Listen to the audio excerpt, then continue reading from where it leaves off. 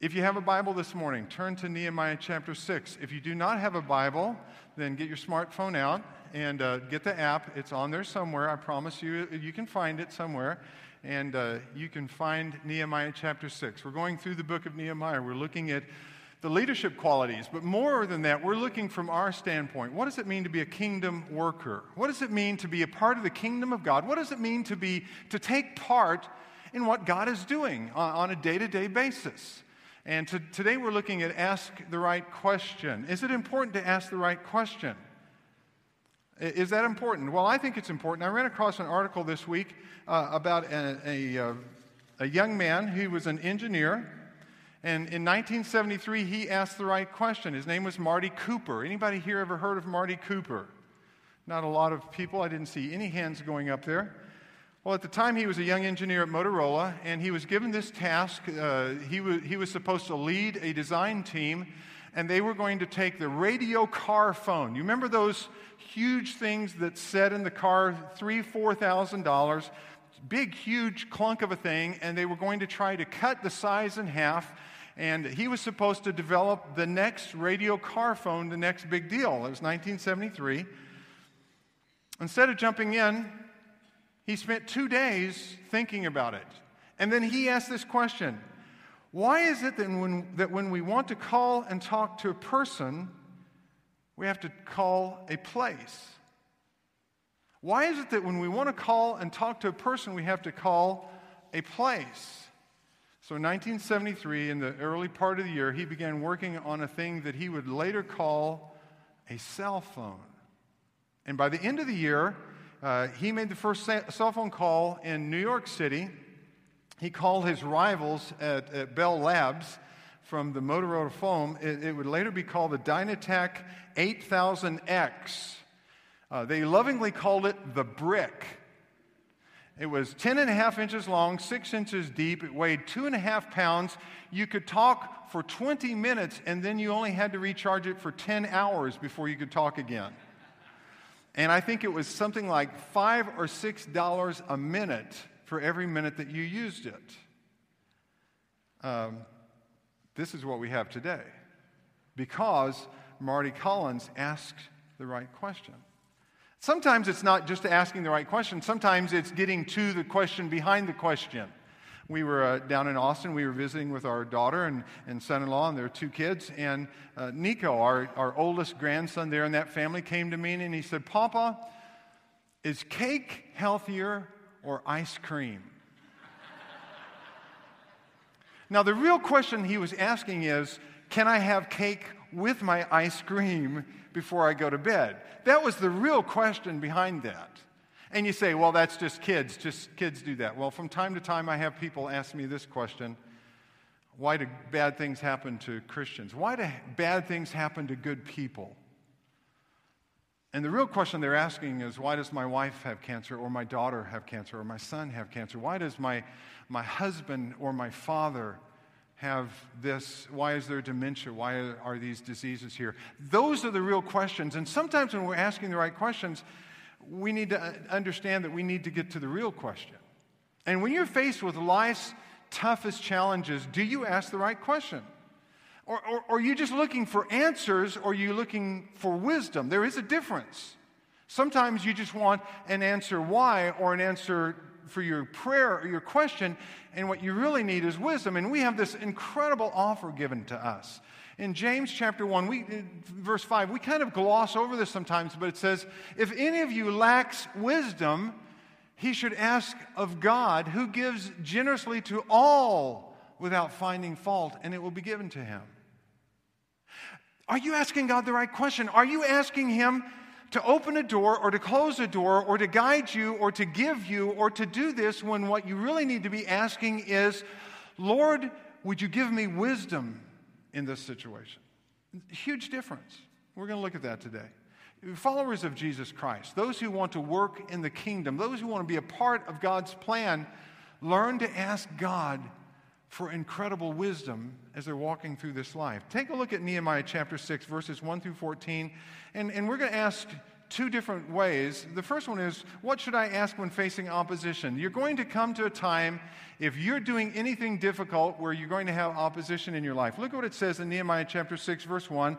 When word came to Sanballat, Tobiah, Geshem the Arab, and the rest of our enemies, that I had rebuilt the wall and not a gap was left in it, though up to that time I had not set the doors and the gates, Sanballat and Geshem sent me this message: come, let us meet together in one of the villages on the plain of Ono. Now stop here for just a second. If you remember where we've come thus far in the first 5 chapters, Nehemiah is a food taster. He is a wine taster for the king, so the king doesn't get poisoned. He's not a contractor. He's not a general. He's not a prophet. He's not a priest.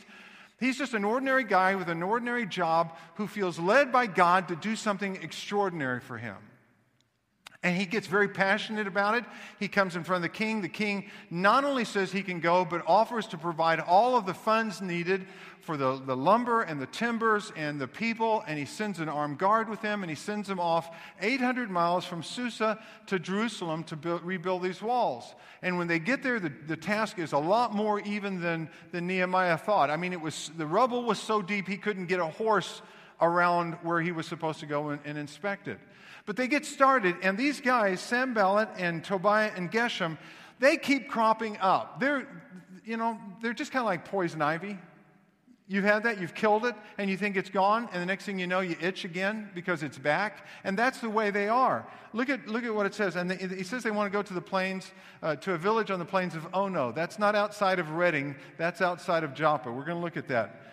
Look at what it says. But they were scheming to harm me, so I sent messengers to them with this reply: I'm carrying on a great project and cannot go down. I'm carrying on this huge project. I can't come right now. And look what he says. Look at the question. Why should the work stop while I leave it and go down to you? 4 times they sent me the same message, and each time I gave them the same answer. Then the 5th time, Sanballat sent his aide to me with the same message, and in his hand was an unsealed letter in which was written. So there's this scroll. It's not sealed. It doesn't have the wax seal on it, so anybody can read it. And if you send it with a messenger in those days, there wasn't a pouch, there wasn't an envelope. He knew he would read it. And this is what the scroll said. It is reported among the nations, and Geshem says it is true, that you and the Jews are planning to revolt, and therefore you are building the wall. Moreover, according to these reports, you are about to become their king and have even appointed prophets to make this proclamation about you in Jerusalem: there's a king in Judah. Now, this report will get back to the king, so come, let us confer together. Wow, you talk about incendiary. That is, he knows if this gets back to Artaxerxes will jerk him back to Susa and will behead him without even asking questions. Look at what it says in verse 8. Nehemiah replies, I sent him this reply: nothing like what you are saying is happening. You are just making it up out of your head. Literally, the last part of that in the Hebrew could be a question. Why are you making this up out of your own head? Look at verse 9. They were all trying to frighten us, thinking their hands will get too weak for the work. They're going to be so nervous they can't hold the stones, and it will not be completed. But I prayed, now strengthen my hands. One day I went to the house of Shemaiah, son of Deliah, the son of Mehetabel, who was shut in at his home. He said, let us meet in the house of God, inside the temple, and let us close the temple doors, because men are coming to kill you. By night, they are coming to kill you. Boy, that's the message you want. Somebody's coming to kill you tonight. Verse 11, but I said, should a man like me run away? Or should one like me go into the temple to save his life? I will not go. Again, get that question. Should I go into the temple? I will not go. I realized that God had not sent him, but that he had prophesied against me because Tobiah and Sanballat had hired him.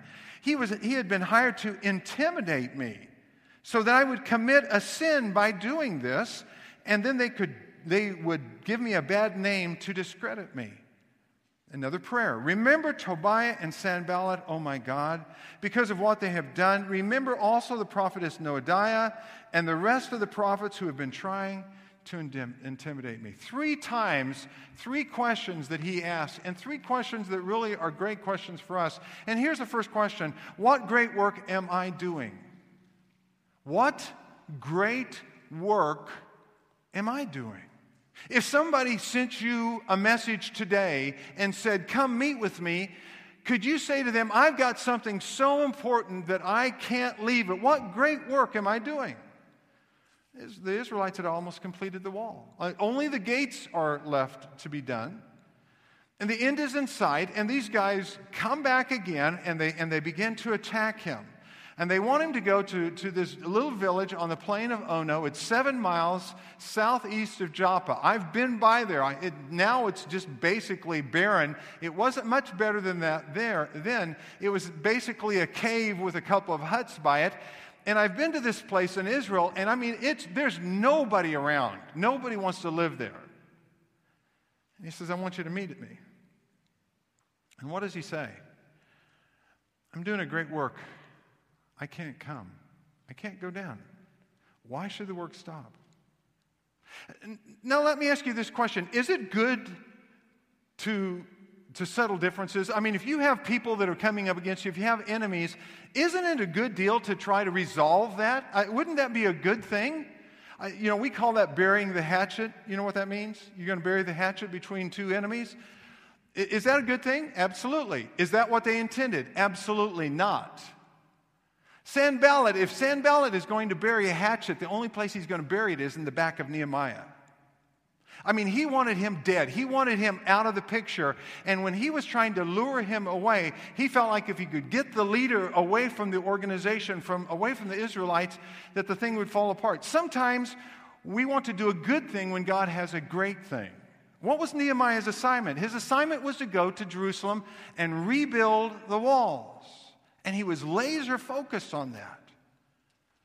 And sometimes we give up the great to do the good. Well, what's the great for us? Philippians chapter 1, look at what it says in Philippians 2. "It is God who works in you to will and to act according to His good purpose." God has a purpose for you. And good things can distract us from God's great things. Andy Stanley used this passage. He was preaching from this one Sunday, and a young woman by the name of Vicky was there. She had a daughter that was 4 years old, and the daughter was someone that was near and dear to her heart, and for the last 4 years, she had backed away from a huge job. She had a great job with a corporation, paid her a lot of money. It meant that they had to sacrifice. They had to sell their big home and go to a smaller home once her baby was born, and she and her husband gladly did that, and she wanted to do the right thing, and Andy Stanley was preaching on this and talking about the fact that they could not come down. "I'm doing a great work. I cannot come down." And it really touched Vicky's heart. The little daughter, Lindsay, later on as they were having lunch, Vicky was talking to her husband about it, and she said, "I feel like I'm doing a great work." And he preached this on Sunday, and on Tuesday, the corporation that she'd been working for before 4 years earlier called her and said, "We need you back. You've been gone for 4 years. We desperately need you. We will pay you." And they offered to double her salary, which was already just astronomical. And she got this call on Tuesday, and she prayed about it, and she said again to her husband on Wednesday, "I feel like I'm doing a great work, and I can't come to them right now." And she knew that her 4-year-old was listening, but Lindsay was 4, and you just don't know how much they get it. And it turns out that the next Sunday was Mother's Day. And her dad said, "Let's go get your mom a Mother's Day card." And Lindsay said, "I've already made Mom her Mother's Day card." And on Mother's Day, she gave her mom a piece of paper that she'd taken, and she'd drawn 2 hands that were stretched out, reaching to each other, but the fingers didn't touch. And on the front, it says, "I'm doing a great work." And when you opened it, the hands were clasped together. And she said, "I cannot come down." And Lindsay said, "Mom, thank you for being with me." Whoa, for a 4-year-old. For a 4-year-old to get it. The trouble is a lot of times we don't get it. And it's not about whether you're a stay-at-home mom or not a stay-at-home mom. It's, have you found God's purpose for your life, and are you fulfilling His purpose? What great work am I doing? Number 2, what's the truth? What is the truth? Because Sanballat sends this letter out, and it's gossip. It's an open letter. It's a scroll. It's no seal. And he's being attacked in a different way, and we know it's gossip. How do you know it's gossip? Look at it again. It's in verse 6. It is reported among the nations. What's the source? People are saying, some of the people are saying, I've heard people talk about. Do you ever get reports like that? There's no clear source. If there's no clear source, it's gossip. And the only person who's going to back it up is someone who's already part of the gossip ring. It's Geshem, who we've already known as his enemy. By the way, from time to time, someone will send me an anonymous letter, and I appreciate that. Our shredder at the church loves those things. If I see that it's anonymous, it just gets run through the shredder. I mean, we want your feedback. We give you a response card. You're welcome to give us feedback. We would love to hear from you. Just sign your name. We'll keep it private. We're not going to spread the word. But if it's anonymous, it doesn't mean much to me. Now, I love a couple of definitions of gossip. Here's one. Gossip is something you must hurry and tell someone before you find out it's not true. A gossip is one who can give you all the details without knowing any of the facts. Can give you all the details without knowing any of the facts.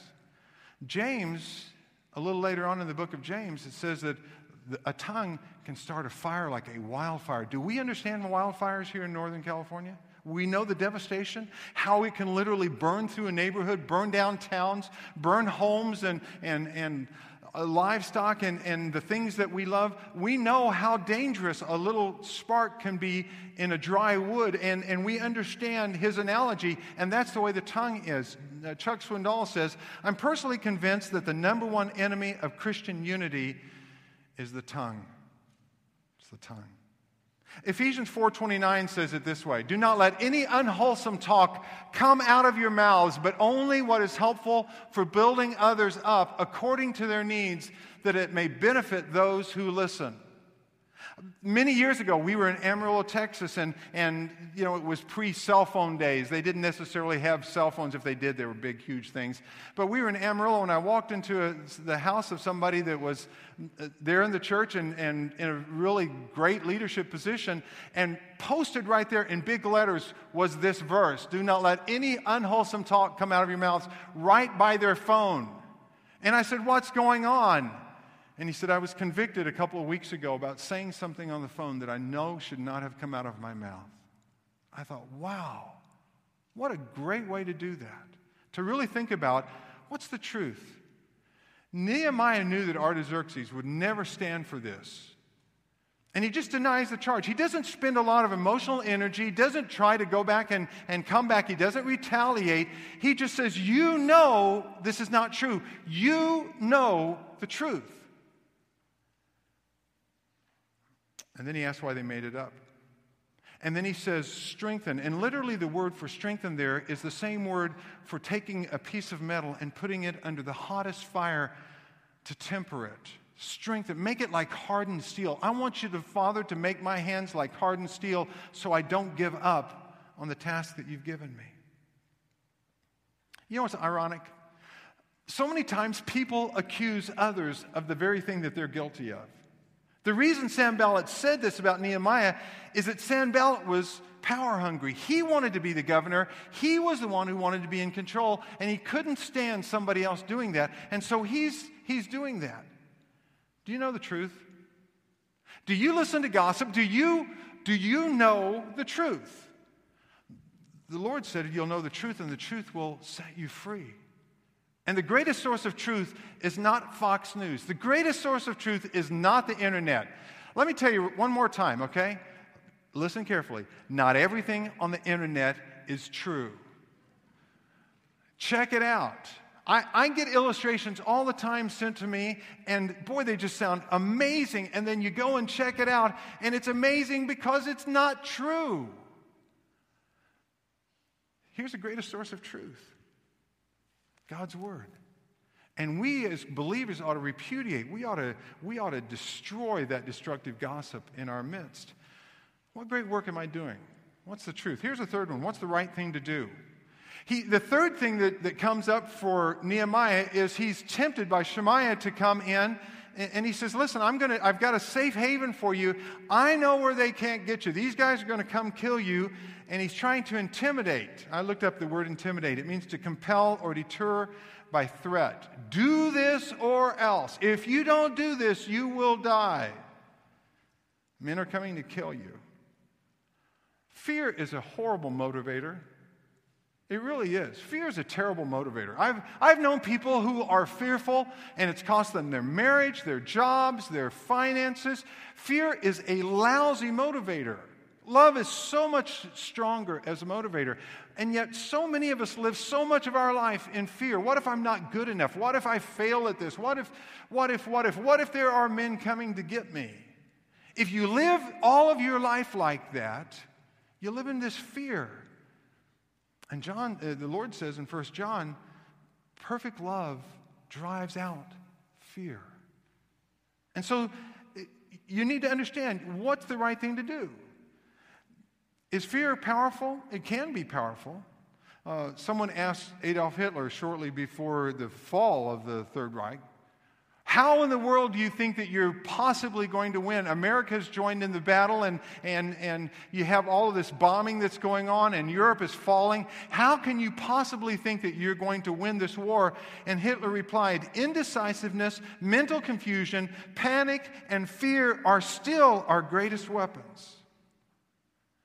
How do we know what's right? How can we get past that fear? How can we know what the right thing to do is? Well, again, Nehemiah knew God's word. In Numbers chapter 18:7, it says, only the priests descended from Levi could enter into the holy place. And Shemaiah says when he's using the term temple there, he doesn't mean the temple court, he means the holy place. And Nehemiah knew that he was not descended from Levi, and he knew it was, what does he call it in verse 13? He calls it a sin. He said, why would he tempt me to sin? What's the right thing to do? James again in chapter 4, verse 17 says, anyone who knows the good he ought to do and doesn't do it sins. What's the wisdom that God would have for us to do? What is the right thing as determined by God every time? That's why we study God's Word. That's why we're going to start next week in the construction zone talking about grace-based parenting and biblical approach to finances and stress fractures, how to take care of the worry and anxiety in your life, and even all of this, the Daniel plan. All of these things are important for us to know so we'll know what to do when the right thing comes up. Paul is writing to the Philippian church. He says, this is how important it is. Look at Philippians 4.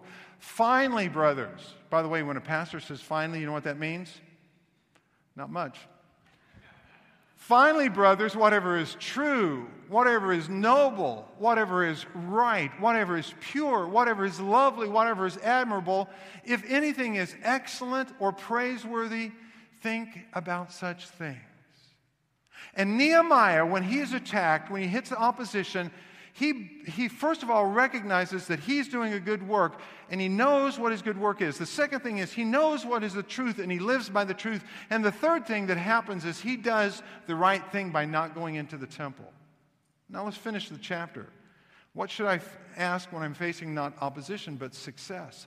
What happens when we face not enemies but friends and things are going well? Go back to verse 15, Nehemiah 6:15. So the wall was completed on the 25th of Elul in 52 days. Don't miss that. Don't miss that.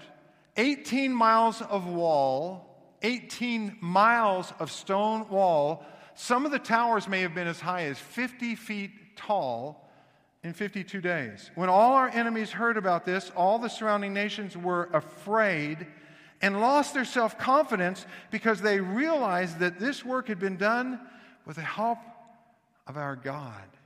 Even the people who didn't believe in their God realized that this was impossible. Look at the next verse. Does that mean all the attacks are gone? This blows me away. Verse 17. Also in those days, the nobles of Judah were sending many letters to Tobiah, and replies from Tobiah kept coming to them. For many in Judah were under oath to him since, get this, he was connected. He was the son-in-law to Shechaniah, son of Erah, and his son Jehohanan had married the daughter of Meshullam. He's one of the guys building the wall, the son of Berechiah. So he's connected. Moreover, they kept reporting to me his good deeds and then telling him what I said. And Tobiah sent letters to intimidate me. The wall's completed. The gates are in. It's all done. And so does the opposition go away? Absolutely not. If you believe when you come to Jesus Christ, when you make him your Savior and your Lord and the King of your life, if you believe that all of the opposition in your life is going away, then you're reading a different Bible than I'm reading. Paul had a whole lot more trouble after he came to Christ than before. Peter found what trouble really was after he became the apostle, the disciple that God called him to be. Folks, that is a lie from the pit of hell. Because Satan doesn't really care about you until you're faithfully doing what he's called you to do. And then you're really going to face opposition. So what do? There was success here. There was a huge success. And yet there's still opposition. What question should we ask? Number one, what has God done? What has God done? Not what, look what we've done. What has God done? We went out to Whiskey Town. Just last week. Was that last week? And 6 people were baptized. There was a woman who accepted Jesus Christ from the Meehan church, from the Meehan speaking church just up the hill in the chapel. This woman accepted Jesus Christ as her Savior, and she wanted to be baptized. And shortly after she accepted Christ, she had a stroke. She's confined to a wheelchair. And we said, well, we know that we're going to go to Whiskey Town, and we know it would be tough. And she says, I can come in my wheelchair. And we said, well, we know it would be tough for you to get down in the water. And she said, you can just lift the wheelchair into the water. And we said, well, we know it will be tough for you to follow through. And she said, you don't understand. I need to tell the rest of the Meehan community, I need to tell the rest of the world that Jesus Christ is my Lord and Savior. Just because I'm in a wheelchair doesn't matter. And so we literally carried her down to the water in the wheelchair, and she was baptized in her wheelchair. And I was humbled that this woman wanted to let other people know what God had done in her life. Do you understand that? We serve a God who does the impossible.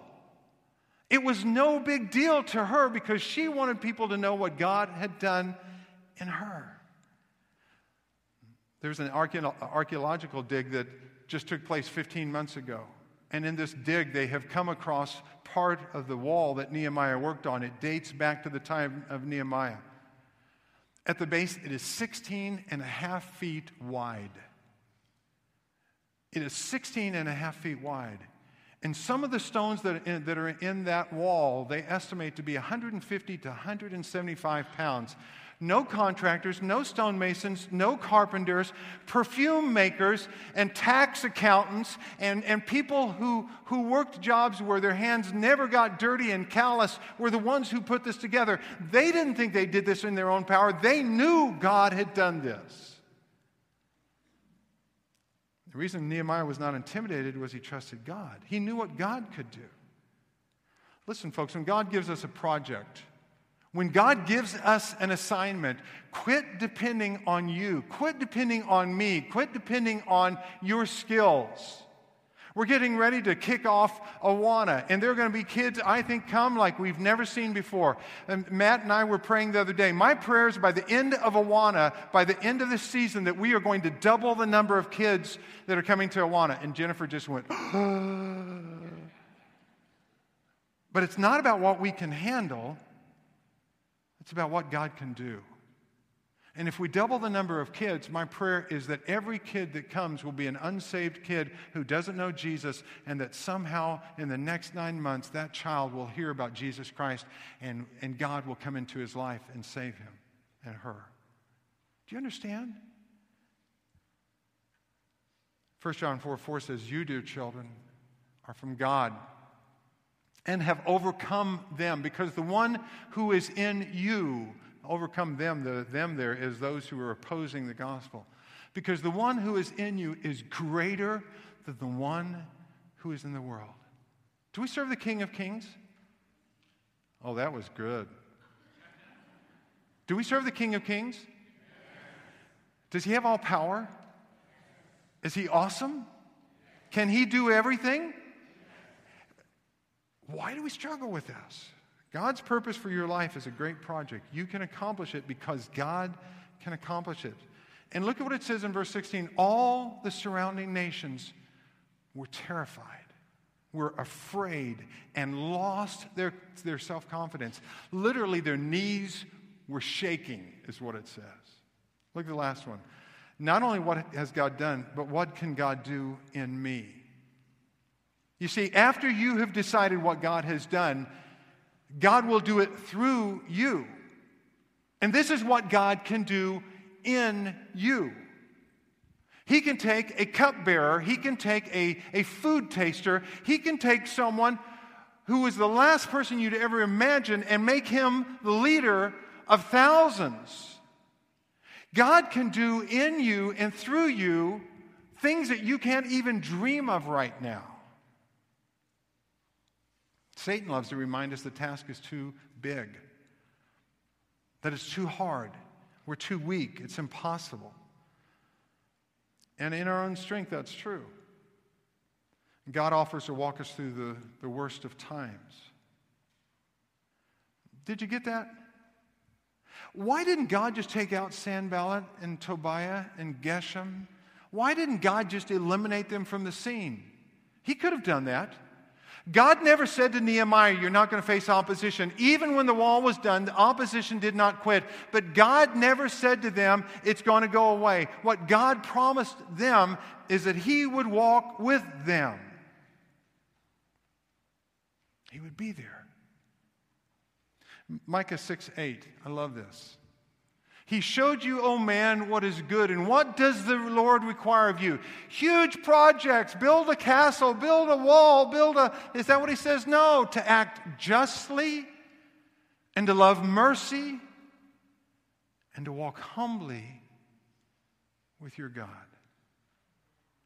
I ran across this verse again. It's one of my favorites. Zephaniah 3:17. The Lord your God is with you. He is mighty to save. The Lord your God is with you. He is mighty to save. And then it goes on to say, he will take great delight in you, and he will quiet you with his love. He will rejoice over you with singing.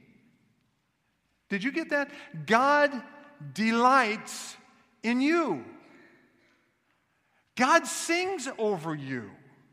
I mean, that's the picture. We have all these new babies coming into the church, and we love the new babies. We praise the Lord. We got the mom's room fixed up just in time so moms could come up with these new babies and be up there and not have to worry about that. We love that we have a room set up for them. But I love to see a mom begin to sing. I was talking with Dorothy Taylor this morning. She says, I can't believe Hank, he's a good dad. He knows how to change diapers. You shouldn't be shocked at that. Well, yeah, maybe you should. We have this peace officer, this police officer, this sheriff's officer who knows how to change diapers, and he's good with the baby, and he can settle the baby down. And sometimes we sing off tune, but we sing over these little babies, and it's a picture of God taking us at our worst, when we're the messiest, when we're the loudest, most obnoxious, and he sings over us, and he loves us. Sometimes you just need to ask the right question. There was a man by the name of Edwin, 45, 50 years ago. Edwin had two passions in his life. One of them was photography, and the other one was his daughter. She was 3 years old at the time. And he loved to take pictures of his little daughter. And this 3-year-old he would take pictures inside and outside, and she would just, for some reason, she would just stand there and take it. She would sit and she would pose, and he just loved her, and he would take pictures when she was sleeping at night. He would take pictures when she woke up in the morning. He just loved to take pictures of her. And finally, one day, this little 3-year-old looked up at her daddy, and she said, I want to see the pictures. And he says, oh, honey, we have to develop the pictures, and then, once we've developed the film, then we print the pictures, and she said, Daddy, why do I have to wait to see the picture? And Edwin Land decided she shouldn't have to. And he came up with a little camera called the Polaroid Land Camera. And somebody said to him, "What was it that made you so creative to do that?" He says, "It wasn't creativity. It was love. I didn't want to disappoint my daughter." And our God loves us so much that he would do anything to show that love, to delight in us, and to use us as part of his plan. Would you bow your heads and close your eyes?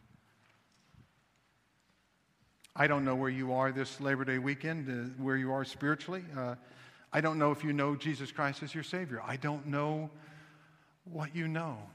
I don't know if you're going through the toughest trial that you have ever imagined you could go through. I don't know if your life is singing along with success.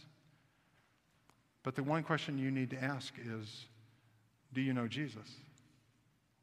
You notice I didn't say, do you have a church? I didn't say, are you religious? I'm asking if you have a relationship with Jesus Christ.